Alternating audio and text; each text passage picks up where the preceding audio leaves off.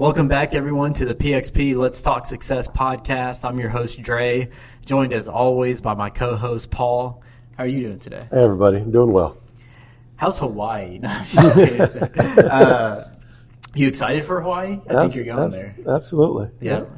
Any plans on Spam? They say, you know, Spam's big in Hawaii. I will probably not have any. Oh, well, that's not cool. I will watch. Have you ever seen 50 First Dates with Adam Sandler and Drew Barrymore? I believe so. Okay, well, you got to rewatch it because it's big on there. Okay. But I plan to get some fresh fish, some seafood, of course. Yeah, you're gonna swim with the sharks? I will probably swim and hope I don't see any sharks. Just grab onto the fin. Mm-hmm. So, Kobe said, if you ever see me in a fight with a bear, pray for the bear. So you gotta say, if you ever see me in a fight with a shark, I'll punch that shark. Yeah, I'll punch that shark in the nose. You gotta punch in the nose. That's what I always tell people. If you never watched National Geographic, square up. Right. Well, when we're at Ironman races, you know, sometimes we swim in the ocean, right? Mm-hmm. And where you're at. And so I have this theory. If you're in the front or you're in the back, or you look like you don't know how to swim, you look like that wounded fish, like me. You're in danger. Yeah. So just stay mid-pack. Just stay mid-pack. Right. Yeah, that's where it's at. All right, serious question. Why'd the football stadium get hot after the game? I don't know. Because the fans left. Yeah. So that was Cricket's joke, everyone, for this episode. So hope you guys enjoy that. Let's move on to today's topic, though. Today's topic is going to be a guest. Today we have with us a very special guest. I hear he has a lot of belt buckles, is what I've been told. But everybody welcome David Fisher to the podcast. That's the crowd going wild. Great. Well, thanks for having me. I'm flattered that y'all asked. Yeah, how are you today? Good, really good. Thank you. It's a cold morning, but it's supposed to be warmer this weekend, so it's all good. All right, anything exciting happening with you? Are you fighting sharks? No shark fighting, no bear fighting. Just starting to kind of dig in and ramp up and get ready for the next season of training and next season of racing. Absolutely. Well, good. Well, everyone, I'm going to let Paul take over per usual when we have a guest, and we'll see where things go from here. Hey, David, thanks for being here. Absolutely. Again, thank you for having me. So a lot of our listeners don't know who you are and what you've done and that kind of stuff. Can you give us a quick overview of your background? Yeah, sure. Professionally, Marine right out of college. So I was lucky enough to serve in the United States Marine Corps. So I spent 8 years active duty as a Marine officer. Got to do and see a lot of really neat things. Got to work with some just absolutely phenomenal people. So it was a great experience. Then I spent about 14, 15 years with large publicly traded companies, predominantly in the high-tech space. Did some regional sales, expanded out into continental sales, and eventually got into international sales. And then now I spent about 14 years in the private sector doing everything from sales leadership, and business transformation and transition. So I'd say professionally, really a rewarding and fun career. I mean, I've been really blessed. Yeah. And then, personally, I've always tried to stay active coming out of the Marine Corps. Was always looking for something, so I've been a pretty avid multi-sport, multi-day racer. And then most recently, I've kind of settled in and kind of honed in on mountain bike racing, and I've really fell in love with long endurance mountain bike racing, and then very specifically, I had the opportunity to do the Leadville 100 in 2016, and then absolutely fell in love with it. And it's a fun, challenging, not only grueling event, but then it's one of those events. I always tell people is by far, for at least me, the hardest single day, single event course that I've ever done. And if you're going to do that course and you're going to be competitive and not be pulled from the course, because they do have pretty aggressive cutoff times, you got to train and you got to prep and you got to really be ready. So for me, the race is fun and the event is awesome, but really it's the lead up all the way up into that event, which I find the most exciting. Yeah. Well, one of the things our listeners are going to learn as they continue to listen to this podcast is that you like to get your tail kicked. I do. And you don't mind kicking your own tail, and you don't mind having other people kick your tail. Well, let's dive into that aspect a little bit more in your background, right? So you did a good job of talking about your professional experience, but I want to go back to that military time. I mean, that kind of, I'm sure before then you had some tenacity to you, but I'm imagining that a lot of that added to that tenacity. Yeah. And you talked about being an officer, Yep. but I think there's a little bit more behind the scenes of what really happened in that experience. Yeah, certainly, long and hard thought process going into the military. And then I very specifically, targeted in on the Marine Corps. And I don't think, and this is not bravado speak, I'll speak somewhat biasly. I mean, the Marines are the best. So as I looked at the other militaries, all in themselves, certainly impressive. And I think anybody that serves our country, deserves a tremendous amount of gratitude. And anybody that is willing to sacrifice and give up a part of their life, and in some instances put their life on the line, really aspirational that they do that. But I certainly was I gravitated to the Marine Corps, not because people look at it and go, oh, that's the easy one to go do. I think I gravitated it toward, it was going to be a challenge, and it was going to be hard, and it was something that you're going to have to, again, prep for, not only physically, but you've got to be really mentally prepared. And as soon as we got there, I mean, they made no bones about it on the officer training. They said legitimately, look in front of you, look behind you, look to your right, look to your left. One of you is going to make it. And we're all like, yeah, okay, we're all going to make it. And we started, I think our class, we started 350-ish, 360-ish or so, and I think we graduated 82 or 83. I mean, so they were pretty dead on right. So they'd gone through enough. And then I, gotten to see and do a lot of neat things in the Marine Corps. So my non-combat billets were finance, supply, and logistics. So I got to actually use my degree and really kind of dig into numbers. And that was certainly a growth part of my adulthood and a growth part of my career.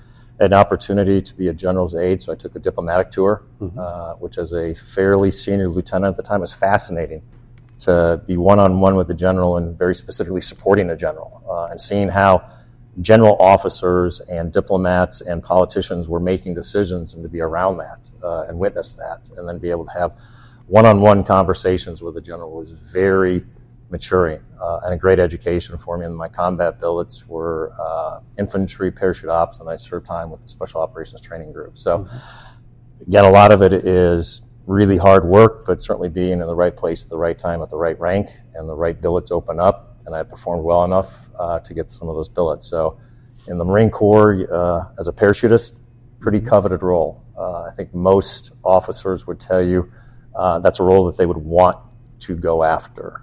There's not a lot of us, so again, I certainly had to work hard for it, but I had to be the right rank at the right time and the right location to get that role. But yeah, I do miss the time in the Corps, but I don't. That's the right words I'm looking for. I don't regret any time that I spent in the Marine Corps at all. It was a great experience for me. Yeah, and we had a conversation at one point. I mean, and you kind of glossed over right here the Special Forces and you jumping out of airplanes and so forth. I'd asked you at one point, what's the most times you jumped out of an airplane in one day? Yeah, so I think, in a single day, my goodness, we were actually doing an exercise called blow and shoot. So that's when you pack all your chutes up and you've got them ready and go. And I think in one day we'd done 20-something jumps when it was just an all day of up and down, up and down, up and down.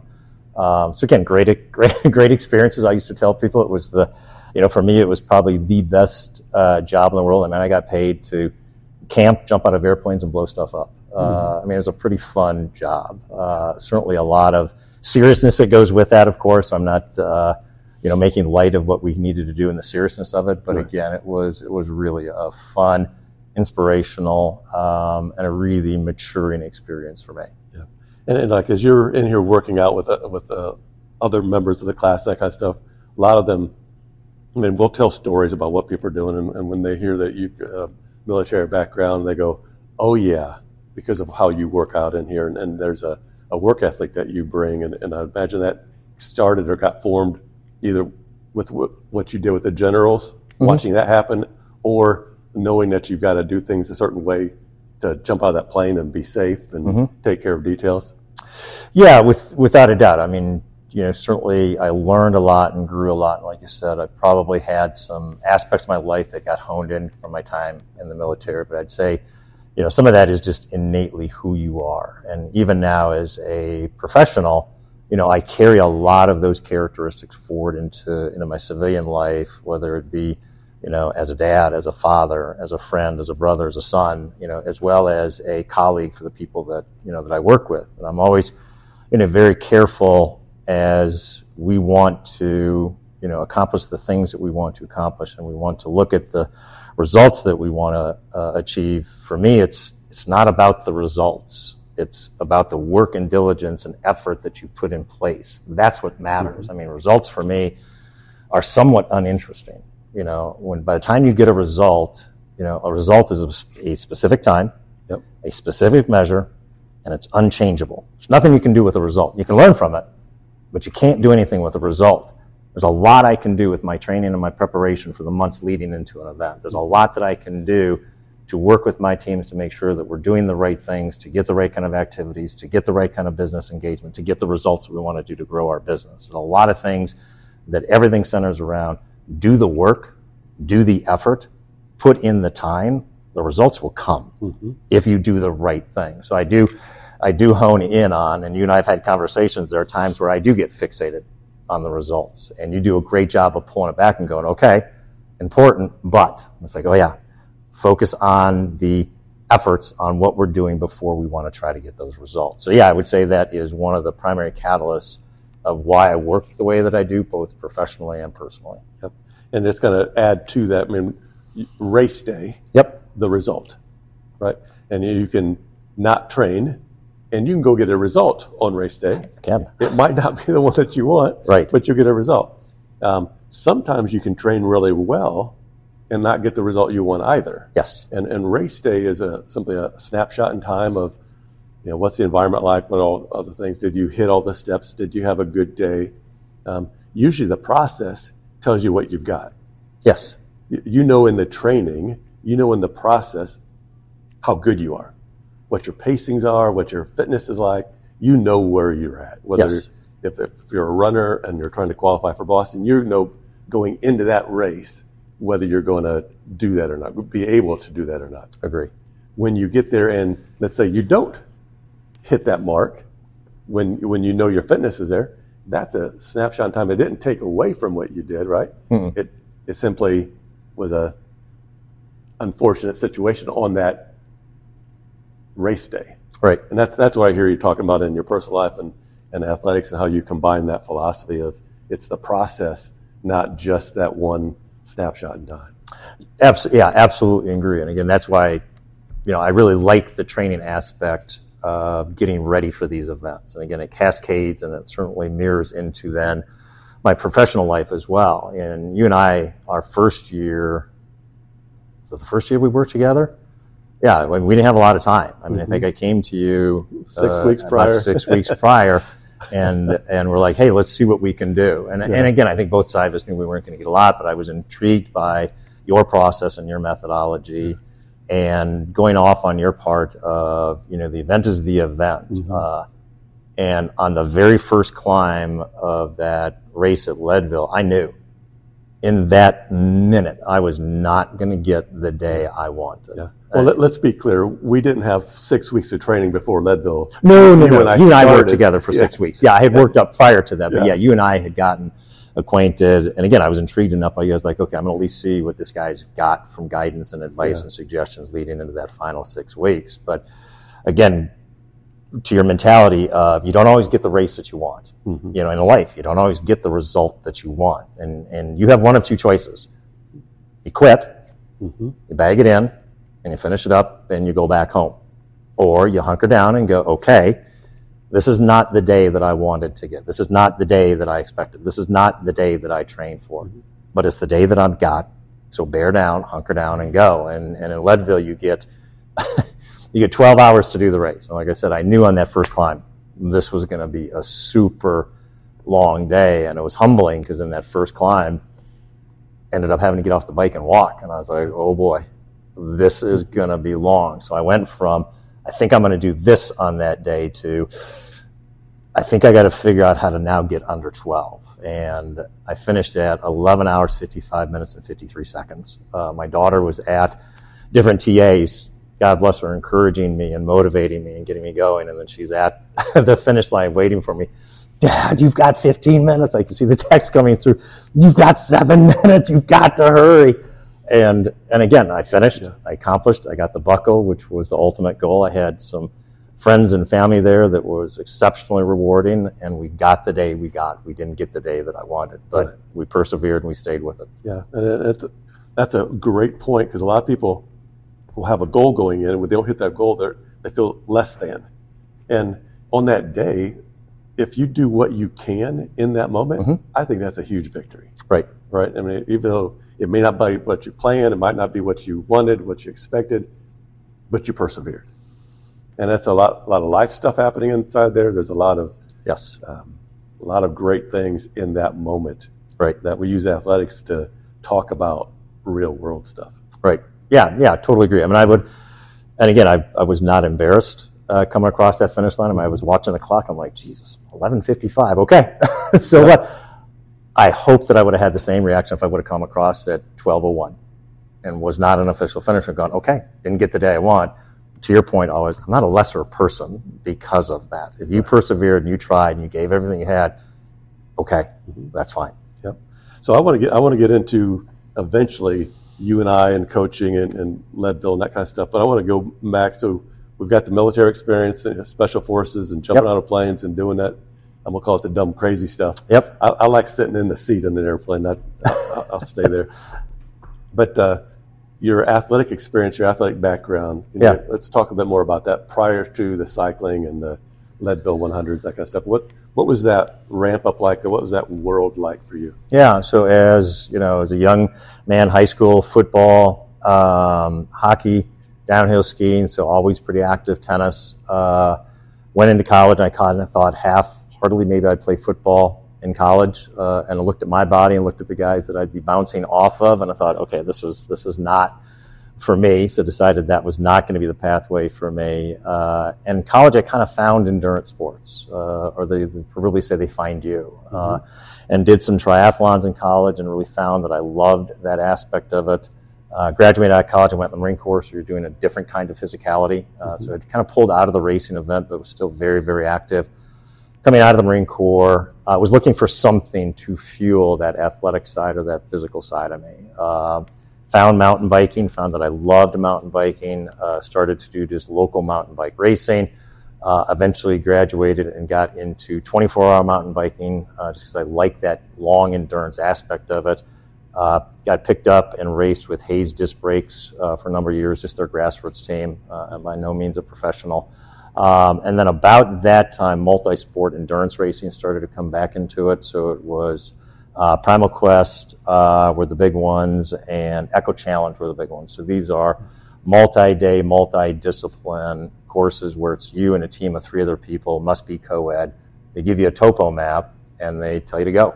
And then you and your team get to figure out, there's no course per se, but you and your team get to figure out, based on the terrain and based on the mapping, how do you want to go from the mountain bike section to the run section to the kayak section to the mountain climbing section.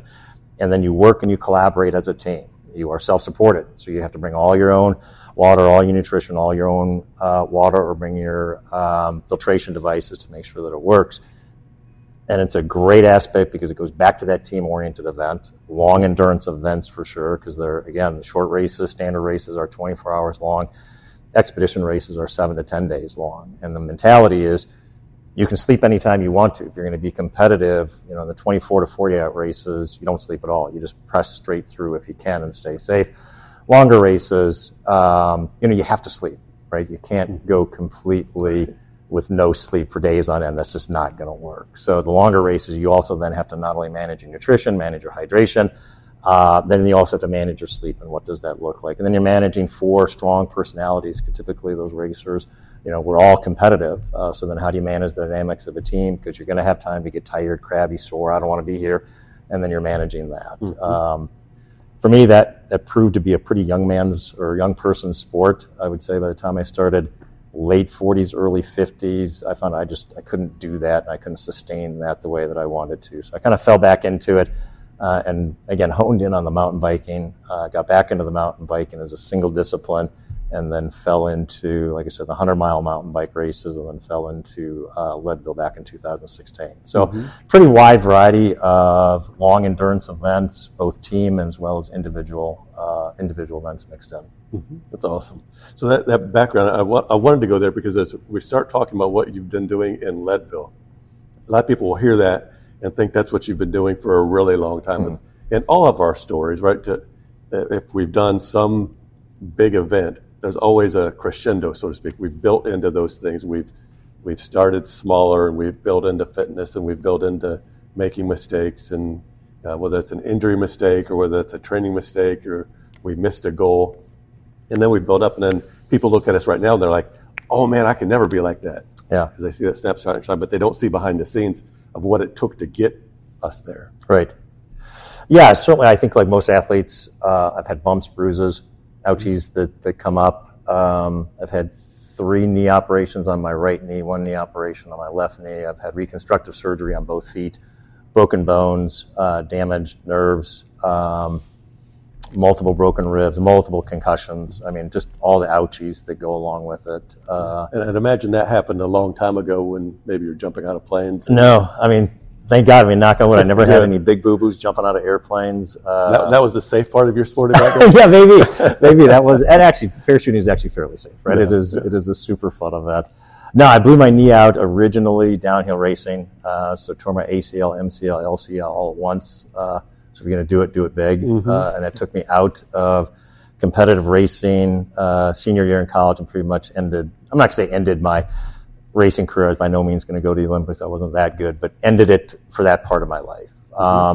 And then, not only transitionally as I got older, and we talked about the adventure racing, I have rheumatoid arthritis, which is not great. And I will tell you that paused my athletic abilities for probably 3 years. So I'd say probably late 40s and the early 50s. I have to go back and kind of think about it, where I couldn't do a whole lot. My doctors and I were trying to figure out what's going on with my joints, what's going on with the discomfort, why can't I perform the way I want to perform? And again, just outright not feeling great. And it took us a couple of years to get that dialed in. And as you can imagine, somebody that's used to being very active, and I would say, my physicality is part of who I am, not from a bravado sense. It's just who we are, right? It gets into your body as well as into your mind, and all of a sudden go from high levels of activity to now you can't. And then trying to find that out. I mean, there were some long, long days when my poor wife had to put up with me hanging around the house and not knowing what to do versus going on my bike and going riding or going running or going mountain climbing or going to do whatever. Yeah. But we had to persevere and figure out what was wrong and what could we do to get me back to where I wanted to be. And I had a great doctor who said, "No, we're going to get this figured out. You're way too young to be sedentary. That's not who you are as an athlete. That's not who you are as a person. We're going to get this figured out." And he stayed with me. And the rheumatoid arthritis is annoying now. It's something I've got to manage and I can deal with. 9 times out of 10, it's fine. There are days that it creeps up and gets to be annoying, and you just kind of persevere and you push through and go, okay, that's today. It might last for a week as the flare-ups go, but this is not the way that I'm going to be. So I'd say I don't think I'm any different than anybody that's a 58-and-a-half-year-old athlete that's tried to stay at it. You're going to get bumps, you're going to get bruises, you're going to get setbacks, you're going to have recovery time frames. The objective, even kind of going back to the event, is to go back to what you're trying to do, focus on the activities. You'll push through those uncomfortable periods. If you believe in the process and you believe in the steps that you're going to take, you'll get your way through it. Yeah. Focusing on what you can do versus what you can't do in those minor, call them minor. Sometimes that pain is pretty significant. Yeah. But it's minor in terms of it's not months or years on end. Right. In those scenarios. Yeah, and most of us, again, as a more seasoned athlete, we know the difference between good pain and bad pain. The bad pain you got to listen to. And I will tell you, and again, at 58, I'm listening to the bad pain more, right? And much more in tune to this is not okay. And if it's not okay, I certainly have found out as you're older, your recoveries are longer. I don't bounce back so fast anymore. I don't recover as fast anymore. So getting hurt or having something that is nagging that then goes to lagging that then goes to chronic, that's a problem. And you've been really good about making sure of saying, is this a problem or is this just annoying? So identifying what that difference is between the good pain and the bad pain. And the good pain, that's where that mental fortitude and that mental toughness comes in to go, okay, this is uncomfortable, but we can push through this. Totally different. But you have to be able to understand the two differences. Because again, as a master's athlete, and again, not because I'm good, because we're older. Right. As a master's athlete, you've got to listen to your body. And I would argue that everybody needs to listen to the body, but as you're younger, you can get away with being less diligent about that because your body will repair a little quicker. Yeah, you're absolutely right. Yeah, you can't. You're right. As a younger athlete, you can't ignore it. So yeah, you're absolutely right. But as a elder athlete, yeah, the consequences of not paying attention to it go from this is going to be uncomfortable for a couple of weeks to now you got to take a year off because you simply were not listening to what your body's telling you. Yeah, and that didn't happen in one workout. That happened over a period of time where you were accepting the pain or expecting, well, this is normal. I'm supposed to hurt when I do this. Right. And really just being undisciplined and paying attention to your body. Agree. Yeah. Well, let's talk a little bit more about you and I and our relationship, coach-athlete relationship, and Leadville and all those pieces. We shared earlier that the first time we met was 6 weeks before Leadville when you came in and said, hey, I've been training at this level and I've got Leadville coming up. What can we do in these 6 weeks to get me more prepared for this? Right. Remember my response? I can tell you what, I might not have said it out loud. I tell you what was going on in my I head. don't remember specifically. I'm like, 6 weeks before Leadville? Yeah. What? And I'm sure I would have tried to set some sort of expectation that we weren't going to have major strides in those. But there are some things in terms of trying to shore some things up and make sure of where things were. And my biggest concern was that you not get hurt because you came in feeling good. Yep. I didn't want to start working with it, and then 6 weeks later at Leadville and like, oh, my blank hurts or whatever that body part was. So that was my biggest struggle. What do you remember about those first few interactions? I remember, so one, you and I got introduced because we were doing the sweat test. So working with Heather Fink, really trying to dial in on that nutrition piece of it. Because again, as I'm getting older, and certainly nutrition is always important regardless of the age of it. As I'm getting older, that nutrition is playing a bigger and bigger and bigger part, not only in just my daily life, but in the racing. So I was really trying to figure out what do I need from a nutrition sense to really sustain and perform the way that I want to. So we had that interaction. And again, that first one was really good. So you're right. It wasn't coming into the mindset of, hey, I've been training really hard for at that point a year.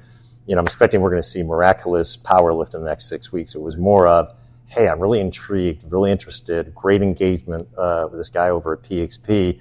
Let's see if I can't sharpen the saw just a little bit. Maybe we can just hone in on a couple of things to try. Maybe he can help me think about, some things outside which I'm thinking about right now. So it was more between you and Heather, making sure that we're getting the nutrition dialed in, making sure that we're getting, all the all the formats of the race and the race prep ready during that 6 weeks. It wasn't, hey, I'm going to come from, where I'm at in my power today, and we're going to see a 25% surge and lift in the next 6 weeks. It was never that. It was always, hey, I want to get to know Paul here.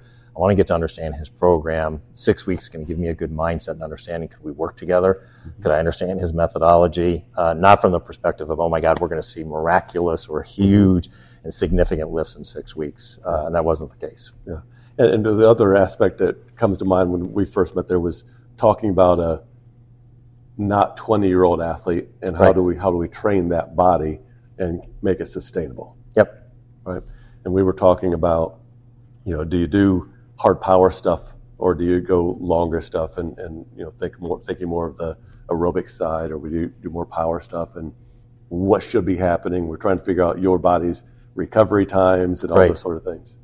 Yeah, and we learned a lot. Actually, I think you and I probably even connected. It was either right pre or post Lutsen, which is end of June. So it's the second. No, it is the last Saturday in June, which gives us about 6 weeks. So it probably was right around that time frame into Leadville. And I think that was the final year that I kind of looked at Lutsen, although I love that race of that may not be the best timing for me, again, as now getting to be a master athlete, because again, by the time now I recover after a 100-mile race, which are going at race pace, I don't need 5 to 7 days to recover. I'm probably getting closer to needing 10 to maybe 14 days to fully recover. Now we got 4 weeks till Leadville, but I need a 2-week taper down. So now you and I have a 2-week block. Right. So learning and understanding, what worked when I was 45, 48, and 50 probably is not going to work when I'm 58. And how do we make those adjustments into it? And then also taking a look at, you've been really good about making sure of, it's that proverbial 3-legged stool.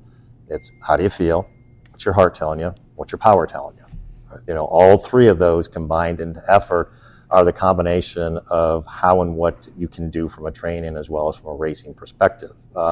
So again, getting those aspects of that mentality dialed in, and again, the philosophy that you and I were working on really helps set the stage in that first year to then what was that first full year that we were going to actually work together? What was that going to look like? And that one we did make some pretty significant changes. I mean, I could feel, through that entire year, my body getting stronger, my body getting more flexible, my core and trunk becoming more stable, my balance becoming more stable, all of which then correlated into stronger and more effective biking. Yeah. From a coaching perspective, I felt like I was cheating, being able to have 6 weeks and really no expectation on that first Leadville. Got to see what that data looked like, what your performance was, and then we come after that race. We got some recovery, and then we start looking at a 11-month block periodization there of trying to get into that next race. It's almost like cheating. I had a cheat sheet of seeing what happened prior to that.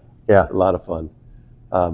So, what are some of the things that changed for you in terms of the training? Right. So, your training prior to us meeting, we've got that 6-week block. We took I think we took 6 or 8 weeks where it was relative downtime. We focused on some strength stuff after that.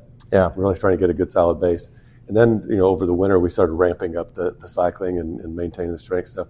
What do you remember? What was some of the things that come to mind just as I talk about that? What was different for you? Yeah, I say from the planning perspective, very specific on the biking, it was great to have somebody that I could rely on and say, Paul, here are the objectives, here are the results that I want to see come out of this. This is what I'd like to be able to achieve, a year from now, or coming into that second weekend in August, and then having you go back and then take a look at not only where I have been and what I have done, but then, okay, what's it going to take to get from here to here, and what does that look like? So relying on somebody that I have a tremendous amount of respect for and a tremendous amount of confidence in to build a cycling program tailored to my goals and what I'm trying to accomplish. So instead of me trying to figure that out and try to work that out solely on my own, it was great to have a partner that I could now come to, and instead of me trying to create that plan, I could lean into you as the proverbial expert, and now you create that plan and you and I talk about it. You never once came in and said, here's the plan, David, go. It was, hey, here's what I'm thinking about. Does this fit? Right. And does this work? And even within those moments and even during those periods of time, you and I making adjustments throughout that plan. So building the blocks, for that actual bike training program, tremendous relief for me, because then that's one aspect I don't have to try to go figure out. I can rely on an expert. Making sure that I'm now very focused in on the whole athlete. It's not just about being a cyclist. It's about being a whole entire athlete. So again, you and I always talk about it. 6-pack abs are super cool in spring break, but it's not everything. It's not about your abs. It's about your trunk. It's about your stability. It's about your balance.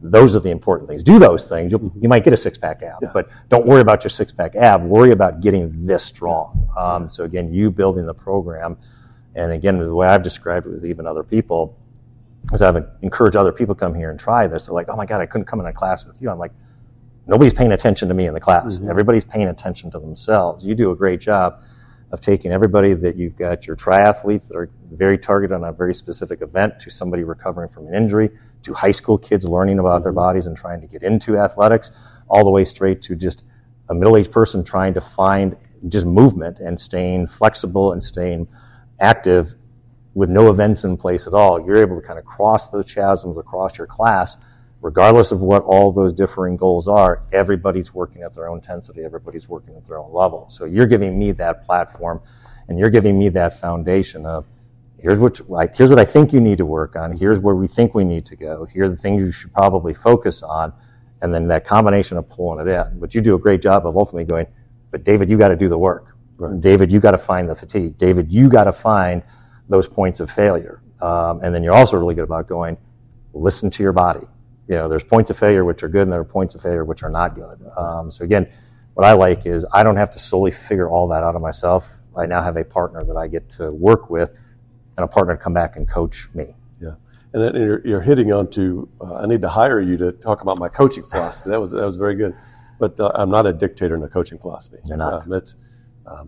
I think coaches who do that, they're good people and they're well intended, but I think they are overstepping what they really know, because that's assuming that I know what your life outside of here is. Right. That all the stress is going on, your schedule, how I can feel how your body's feeling. I can't feel those things. I don't know those things. Right. So I've got to teach you. I've got to work with you. I've got to partner with you to share what I want you to do from the coaching perspective, and then you've got to figure out how to put that into your world. Yes. Life does happen. Things pop up. You miss a workout, what happens? Do you bring it forward and double up? No. It just happened. It's gone, and there it is. But that's some of the stresses, and a lot of people will freak out because they missed a workout. They didn't check the box, or they missed a box. And right. Teaching people that that's okay, and teaching people that when you're feeling sore, what kind of sore? Where is it at? That's a great ability. Yes. One of the phrases that I use is smart jocks only, right? You got to be able to think. It's not just don't be that blockhead trying to run through the wall. Why are you running through the wall? What's the best way to get through that wall? And those pieces. So thank you for sharing that and adding to it. That makes me feel good that my coaching philosophy is actually being heard. It's great. Yeah, and I am coachable. A great way to see that in practice. But as let's talk about your our first full season going into Leadville. Mm-hmm. If I remember right, we had some forest fires during that race. we did. Yeah. So that was 2021, I believe, was our first one, that 6 week into it. So I get out to Leadville. Actually, it's up into Winter Park about 10 days before the race to kind of acclimatize, get my body ready, get my head ready. It's great because I can work from there. I've got a very flexible job, so I don't ever feel like I'm totally disengaged from work as well. And I distinctly remember, there were just a ton of fires around that Winter Park, Copper Mountain, Keystone, and Leadville area. And the Saturday before Leadville, I was up in Winter Park going out for a training ride, and the streetlights never went off because there was just so much smoke in the air. And again, this is where, the blockhead of me comes out. It was like, Paul's got training on the schedule. I'm gonna go train. Let's go do it. It doesn't matter if it's black out here. I'm breathing all this soot and ash. It's okay. Yeah. So I went out and trained, and then even more of a blockhead. I think you had a 90-minute session on there, and I told you that I had clean the hill syndrome problem. Mm-hmm. And I got into a hill which I knew wasn't going to take me 90 minutes. It takes me closer, fully up and down, about 2.5 hours, but it gets me up to 11,800 feet. And I probably should have talked to you ahead of time and just said, hey, this is what I'm going to do. So yeah, the combination of the smoke plus the combination of I've more than doubled the time on the bike that I was supposed to. Probably not my brightest or best moment a week before Leadville. So yeah, the weather was the weather and the air quality was just horrific. It cleared up a little bit coming into the following week, but even the pros were slower that season. Mm-hmm. I mean, most of the pros are, the winning times now are, right at that 6 hour mark. I think a couple people maybe broken in that 5:58, but generally they're in that 6 to 6:02, 6:05 range. And even the pros, I think, were finishing that race that year 6:20, 25:30. Yeah. So again, marketably off for professional athletes. And that was that year where it was just chaotically hard. Like I said, I knew that first climb that it was not going to be the day. And all day, just I could feel my lungs getting tight. I could feel the wheezing set in place. Again, blockhead move. My daughter yelled at me, God bless her, while I was out there. I didn't bring my inhaler with me, so I had no rescue inhaler with me because I was like, I don't need my inhaler. I'm great. Yeah, I needed my inhaler. So I just had to suffer all day long. But again, it was that perseverance. And to me, that's where fortitude and character comes out. Yeah, it would have been easy to quit, but you don't. And the mentality of it is I'm not necessarily trying to accomplish this just for me, although I don't want to back off on a goal. And things that go through my head when I'm really uncomfortable. And again, where it would have been simply easier at one of the checkpoints to tell my daughter, hey, let's pack the bike up and go home. It was, I have sacrificed for this, but more importantly, my wife has sacrificed. She has put up time. She has let me train the way that I want to train. She's given me freedom to the way I want to train. She is invested in this. My daughter's out here. She's with me as well. My brother and my nephew were out there with me as well. These people are sacrificing to support me. I cannot, because I'm a little bit uncomfortable now, and that uncomfortableness going away an hour after the race. Mm-hmm. I have to stay with this. It's not fair to them to do this. So those are the motivations I get when you're in those dark moments that we all get as athletes. And I tell people all the time, even the pro athletes, they finish hours ahead of me. They're racing hard. Mm-hmm. They're racing to their nth degree, just as I'm racing at my nth degree, although I'm not going as fast as them. We all have those points of doubt. We all have those points of concern. We all have those points of pain. It's who can push through those and get through those are the ones that are going to persevere and go through. So I think less about what I'm going through, and I think more about the people that have supported me, the people that have surrounded me, the people that have coached me. They're sacrificing to get you to that finish line. You can't give up on them. Yeah.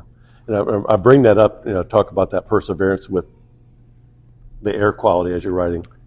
I remember you got home and we're talking about it, and you were, I use the word disappointed in your performance that day. And we're talking about things, and I wasn't there to see the air quality, but you're telling me that you're coughing up some black stuff even a few days afterwards. And then it starts dawning on me. I'm like, if he's still coughing that up now, how did that happened on race day, or that happened in those places. And so your performance, what it was, happened in spite of your lungs not being there. You didn't have your rescue inhaler. You had all this other stuff going. That's pretty impressive. Yeah. It was a tough day. I mean, it was just one of those tough days. And again, I knew it was going to be a tough day within the first, there's probably hour and a half of the race. So yeah, it was a tough day, coughing, hacking all day. The deeper I got into the race, the sore the lungs got, the shallower my breathing became. And again, at the finish of the race, I mean, I had my Apple Watch on. Also, I looked down at it and I'm like, oh, pulse ox of 83. That might be another reason why I'm not quite going as fast as I think I am. So yeah, it was just again one of those just really tough days. And as I talk to people about, the difference between, endurance athletes. It's not just about being physically strong. I mean, you can get physically strong. To me, the other aspect of, I think some of your best endurance athletes that also cascade into all aspects of your life is mentally tough. Physically strong as well as mentally tough. Because you can be super strong physically, and if you don't have that mental toughness, when you're uncomfortable, you're going to back off or you're going to quit. When it seems impossible, you're going to relent and you're going to give in. Give me that athlete. I want to be that athlete that no matter what's thrown at them, no matter how uncomfortable they are, as long as it's good pain, I'm going to persevere and I'm going to push until I simply can't anymore. You got to have that mental toughness and that mental fortitude. And to me, that's just not the physical aspect of it. That carries over to all aspects of your life, because there's times when your personal life is not great, right? There are times when maybe your financial life is not perfect. There are times that maybe your professional life is not going the way that you want it to. We all have choices at those times of our life to either persevere, push, and adjust, or bag it in and give up. And I'm of that mindset of it's not okay to bag it in, it's not okay to give up. Absolutely. And so I've pushed this a little bit. It's almost like beating a dead horse on that aspect. But I'm doing this for a reason for our listeners. They're going to look at you of all you've done, your background, and they're going to put you on this pedestal. And they're going to be, David can do that because David's got, and whatever comes to their mind, that's what David's got. I'm of the opinion, I agree with them that you are on a pedestal, but we all have that ability, right, to be able to persevere and grow and push into some of those uncomfortable places. I made up the word discomfort. Did you hear that? Those uncomfortable places. What advice would you give them of how to do that or how to improve that? Yeah, so I appreciate the compliment. I don't think I'm on a pedestal. I tell people all the time, I'm just a normal hack athlete, right? I love what I do. I've been very blessed to be able to do the things that I do. But no, I'm not on a pedestal. I'm like everybody else. I'm just trying to figure it out, and I'm just trying to keep going. I would say, any advice on it, I even give it to, some of the young professionals that I mentor coming out of college, or just young people who come to me and looking for mentorship, or even just other athletes. You got to put the work in. You have to put the work in. I mean, there's no shortcuts to it. And that means, and again, I hate to sound like I'm preaching, that goes to all aspects of your life. You have to put the work in. I've had an exceptionally blessed professional career, both in the military as well as, as a civilian. And by and large, I've gotten to do the things that I've wanted to do. I've been able to accomplish the things that I've wanted to accomplish because I've put the work in. Nobody gave it to me. Nobody settled in on it. Nobody passed it. It was because I put the work in. And I made a decision, even coming into the Marine Corps, and again, not from a bravado sense, but just from a mindset and mentality, nobody was going to outwork me. Might be smarter, might be faster, might be more powerful, might be whatever. nobody's going to outwork me. And I don't mean that from a Neanderthal statement of, we're just going to be in a drive, at least I'm just going to push my way through a brick wall. No, it's about working smart, but you've got to put the time in. So I believe that in everything that I've been able to accomplish, both personally, professionally, athletically, it's because I put the time in. I put the effort in. When you talk about those times in our class where I want you to push to failure, and then you get that in your head and you're going to push through failure. I remember distinctly once, you're having us do push-ups, and you're like, I want you to push to failure. Go to failure, go to failure, go to failure. If you have to go to your knees, go to failure. And you were pushing us, and you're like, and you finish it, and you're like, all right, now do a push-up. I got 0 push-ups in. And I'm like, well, that's failure. And I was grumbling, and all of a sudden you asked me at the end of class, you're like, how many did you get at the end? I went, I had 0. That was it. Yeah. And you're like, some others maybe got whatever the number was, and that was the difference. Put the work in. There is no shortcuts to it. If you put the work in, by and large, the results will take care of themselves. Yeah. And I'm gonna tie this back to something you said early on when you got lucky, or right place at the right time with the parachutists, with the parachutists, and with the work with the generals and so forth. Yeah. I don't believe that's really the case for you. I think there was a lot of hard work, and the harder you worked and put yourself in certain situations, the more opportunities people tend to get in life and in athletics, the better, the more goals you make and that kind of stuff. That's what I hear you talking about.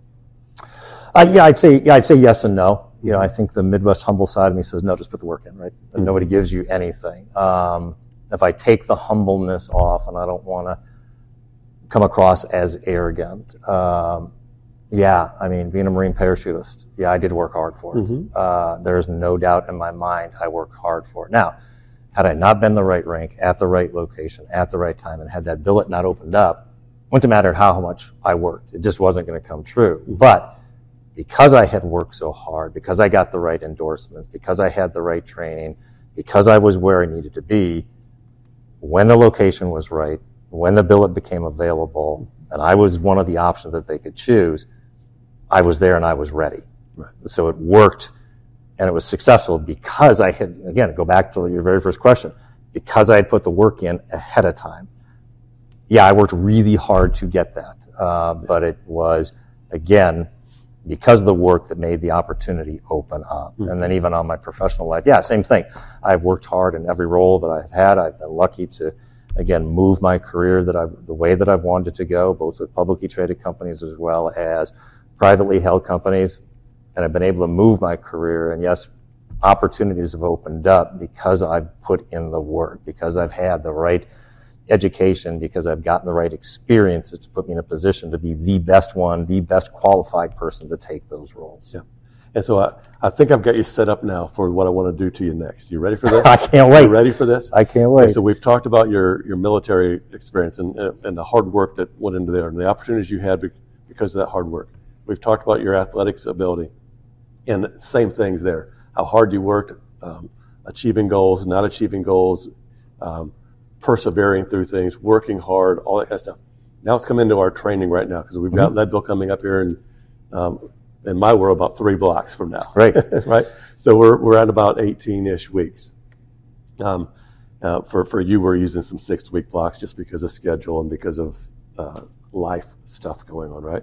So we had a conversation this morning where we're coming into things and you started a conversation with I'm riding our road X watts for a period of time and that's, we're almost there. They tell us that we've got to ride a certain watts for a certain amount of time and we can do Leadville in under 9 hours. And that's one of our goals right there, right? And so remember that conversation? I do. Yeah. You want to try to summarize that conversation? Embarrassingly, I will, because you're asking. But it's such a great reminder. And again, it was one of those aha moments because you were doing to me exactly what I would hope I would do with somebody that I'm working with, so again, it's that mind shift set. And again, that's where I've got, and it's a great reminder for me. Don't focus on the results. Focus on the process. Don't focus on that specific number. Believe in the steps that you're taking to get what you want to do. So again, we're targeting a very specific number. At a macro level, my goal is to do Leadville in a sub 9 hour. And I do think that is an achievable goal that we are working toward. My Muskogee that I'm working toward, which is ancient Japanese practice of setting an insurmountable goal in front of yourself is 7:23:46. That is the winning time at Leadville last year for 50 to 59-year-old age group. As a professional rider who rides for Oakley that has that time. He has no idea who I am, but I got a target on him. And I'm going to chase him down, and I'm going to train like I'm going after him.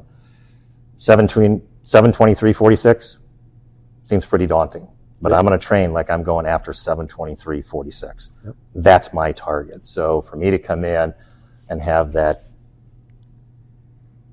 wavering moment to go, here's that target that I'm shooting for, and have you actually correctly question that and go, that's not the number. That's not where you're going to be. You're going to be past that number, and have me go, oh my God, absolutely. Yeah. We're not targeting that number. What we're targeting is, this is what we're trying to accomplish. Now let's focus on the process. We're going to blow through that number now that I think about it. So that conversation was a great reminder for me, and why, I'd like to think I'm a better than fair average, leader in my professional life. You've reminded me of that great aspect of don't focus on the result, focus on the process. If you focus on the process and you believe in the methodology, the results will take care of themselves. So again, it was a great reminder for me this morning, and hit me in the head like a 2x4 as soon as you said that, going, that's not the number. Yeah. And from my perspective, when I saw you had this target, this number of where you're at, and you were proud of it, and I'm glad you're proud of it, because you're ahead of schedule of where you thought you were going to be, right? And so you're like, hey, we're almost there. And I'm like, we're starting this block. And by the time we get through here, so many times we set limiters on ourselves, right? And that's the piece that I really want to share with our listeners, is that they've heard your story and they put you on this pedestal, and yet we all set limiters on ourselves. Yes. No matter where we're at along that continuum of fitness, there are so many times when we see this number and we're like, if I can only get to this number, and that's where we're at. And we set that goal there when we really have so much more potential beyond that. Yes. Yeah, and again, that's why today was such, this morning in that conversation, because I looked at that number last night. It's like, oh, yeah, can't wait to talk to Paul, and got in and was like, okay, that was good. That's not the point. And that's not the limitation. And again, I think I've been fortunate enough. I've not generally put those limitations that I've had in place, my entire life. I've not looked at it and said, oh my God, I can't possibly do those things. It was, okay, how do you do those things? What am I going to have to do differently in order to make that happen? Not, oh my God, I can't take that. At a macro level, the other thing I would always share with people is, be that version of yourself that the 8-year-old looks at you and is in awe at what you've done. Mm-hmm. And the 80-year-old is really impressed and really proud of you. So that's those aspects that I've tried to. And me, that helps remove those limitations. But as much as I think I've tried to live my life of not removing those, it's great having a coach and a mentor that I can lean on, because even I fall into that fallacy of, I hit that number, and have you go, Great job. Yes, great but job, not what we're trying to do. Yeah, so it was a great reminder and a great aha for me too. Yeah, and that's, for our listeners, that's, as you look at life, or you look at your training, or you're looking for somebody to help mentor you along those things, that's what I believe my role is with you. Yeah. Simply giving you a workout and setting up a block with you, and then saying, go do this, I feel like I'm cheating you. Yeah. Having that accountability, having that encouragement, doing more than just the physical piece of it, right? So that's one of the things I think is really critical that sometimes we miss in life. And we set those limiters on, and then we get into the cages. We can't get out of it. We can't break past that plateau. We can't get faster. We can't get, and I love watching people as we get older get faster. Isn't it awesome? Yes, it's sir. Unbelievable. Yes, sir. Yeah. Well, David, thank you for sharing your story and taking the time to share with our listeners and our audience of you, and I'm sure that they can relate to parts of what you've done. And I hope that our listeners don't put you so high on the pedestal. You're awesome, but don't put you so high on the pedestal in comparison to themselves that they go, oh, I can't do that, and then they shut down. What they should be doing is, look what he's done. He's done these things to get there. What can I do? What of those pieces can I emulate? Yeah. Yeah, no. And again, I do appreciate that. But in some instances, I also look at it too, we're all working hard. You know, like I said before, those guys that are winning, guys and gals that are winning Leadville at less than 6.5 hours, I don't think they're necessarily suffering any more or less than any of us out there. We're all suffering. So I don't think anybody in our class that we're going through is working any less than I am. We're all working hard. We're just all working at different levels. Yeah. And I can't tell you how much I appreciate all the things that you're doing as well. I am absolutely unequivocally a better athlete today at 58 and a half than I was at 50. And that's because of your guidance, your coaching, and your mentorship. So thank you. Thank you, David. Yes, sir. Thank you, David. That was a very good story. I like hearing all that. Very inspiring as well, just as a young, somewhat young athlete, I guess. So, wait. You keep telling me how old you are. You're an old guy right now. Yeah, I am. I am an old guy. I'm in my rocker. I need a rocking chair for this podcast. Yeah, we need a rocking chair for our 26-year-olds. We should get rocking chairs instead of these chairs. Man, you're 26 right now in a rocking chair. I can't imagine when you're being 30. You know, it's funny because the recliner I sit at home I made sure it had the rocking feature. So I do. That's probably good. Yeah, I do sit in a rocking chair at home. But all this speed talk and racing talk, we're going to do some competition here, David. Are we competitive, Paul? Oh, we might be. As a listener, I know you've heard about our trivia section. Paul took an L on the last one. Paul took an L on trivia on the last time, his first one. So let's see if you can make his record even. Let's see if you're 2-1 now. Keep the losing track going for him? Yeah, he's on get on a losing streak here. All right, we're going to have 5 questions. Other than me, what's the fastest land animal? Leopard. Cheetah. We're off to a rough start. Yes, we are. All right, here we go. What country is responsible for creating the Olympic Games? Greece. David was first. Look how fast you are. Yeah, you gotta be quicker. It's like that commercial. I've trained you well. Yes, Sensei. Yeah. All right. What is the largest planet in our solar system? Jupiter. How do you Pluto? It's not even a planet. I've watched a lot of cartoons. Okay. All right. Well, you've won. Yeah. Is it best 3 out of 5? It's like 3 let's just keep going. We don't even have to let's do do the it. rest. Let's see if I get skunked. We're going to do the rest. Just if I get skunked, yeah. That'd be the first one. All right. Here we go.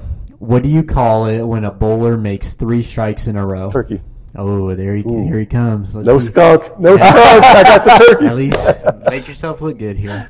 All right. What's the national sport of Canada? Hockey. Incorrect. Curling. Nope. Cross country ski. Nope. It is not a winter sport.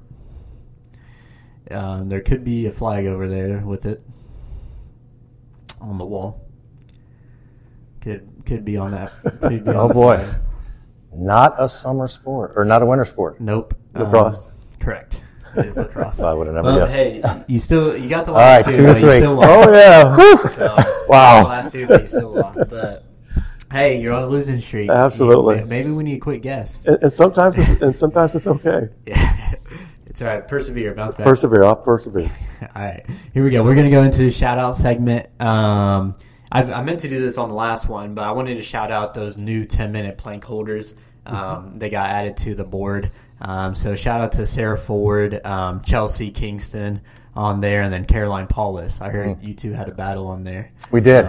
So we did. She's incredible. Yeah, she is. So David's already on the board. Right. Yep. David's already on that 10-minute plank board. So there's someone else on the board too. Who is that? Is that a Matt Deck?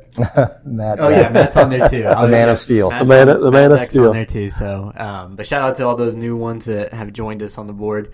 Paul, anyone you want to shout out? No. Well, maybe I want to go back to this 10-minute thing. So for our listeners, that board, we have several different goals for some of our people, and to do a front plank for 10 minutes straight, you get your name on the board. And David and Carolyn were competing and battling during this, and they're actually at 12 minutes, but they only get credit for 10. Yeah. And everyone else is joined on that. We do have some 20-minute planks. We have some 30-minute planks. We have a 40-minute plank up there, but you get to rotate and so forth in there. Right. But the shout-outs, I don't really have a great shout-out other than to try to encourage everybody during this time of year.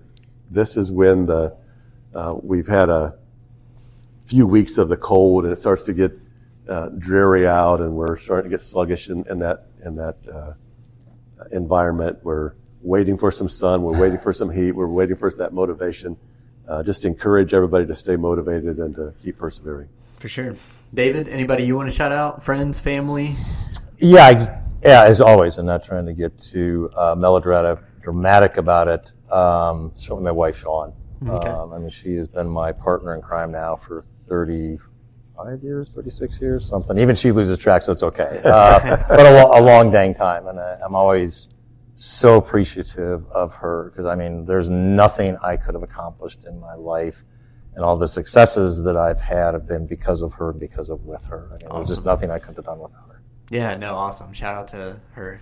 Well, good. Well, that's it for the shout out segment then, everyone. And that's it for this episode of the podcast. So we were joined by wonderful athlete David Fisher. Thank you, everyone, for listening. And we will see you next week. Good to see you, everybody. See ya. Hey everyone, it's Dre here. I just wanted to say thank you all for being patient with us and listening to the podcast. We greatly appreciate all your feedback and welcome it as always. Don't forget to send me your questions so I can get those to Paul. We haven't had any in a while, so I just wanted to remind everyone. Lastly, we just ask you that you leave a review, like, and share the podcast with your family and friends. Thank you all so much. We'll catch you on the next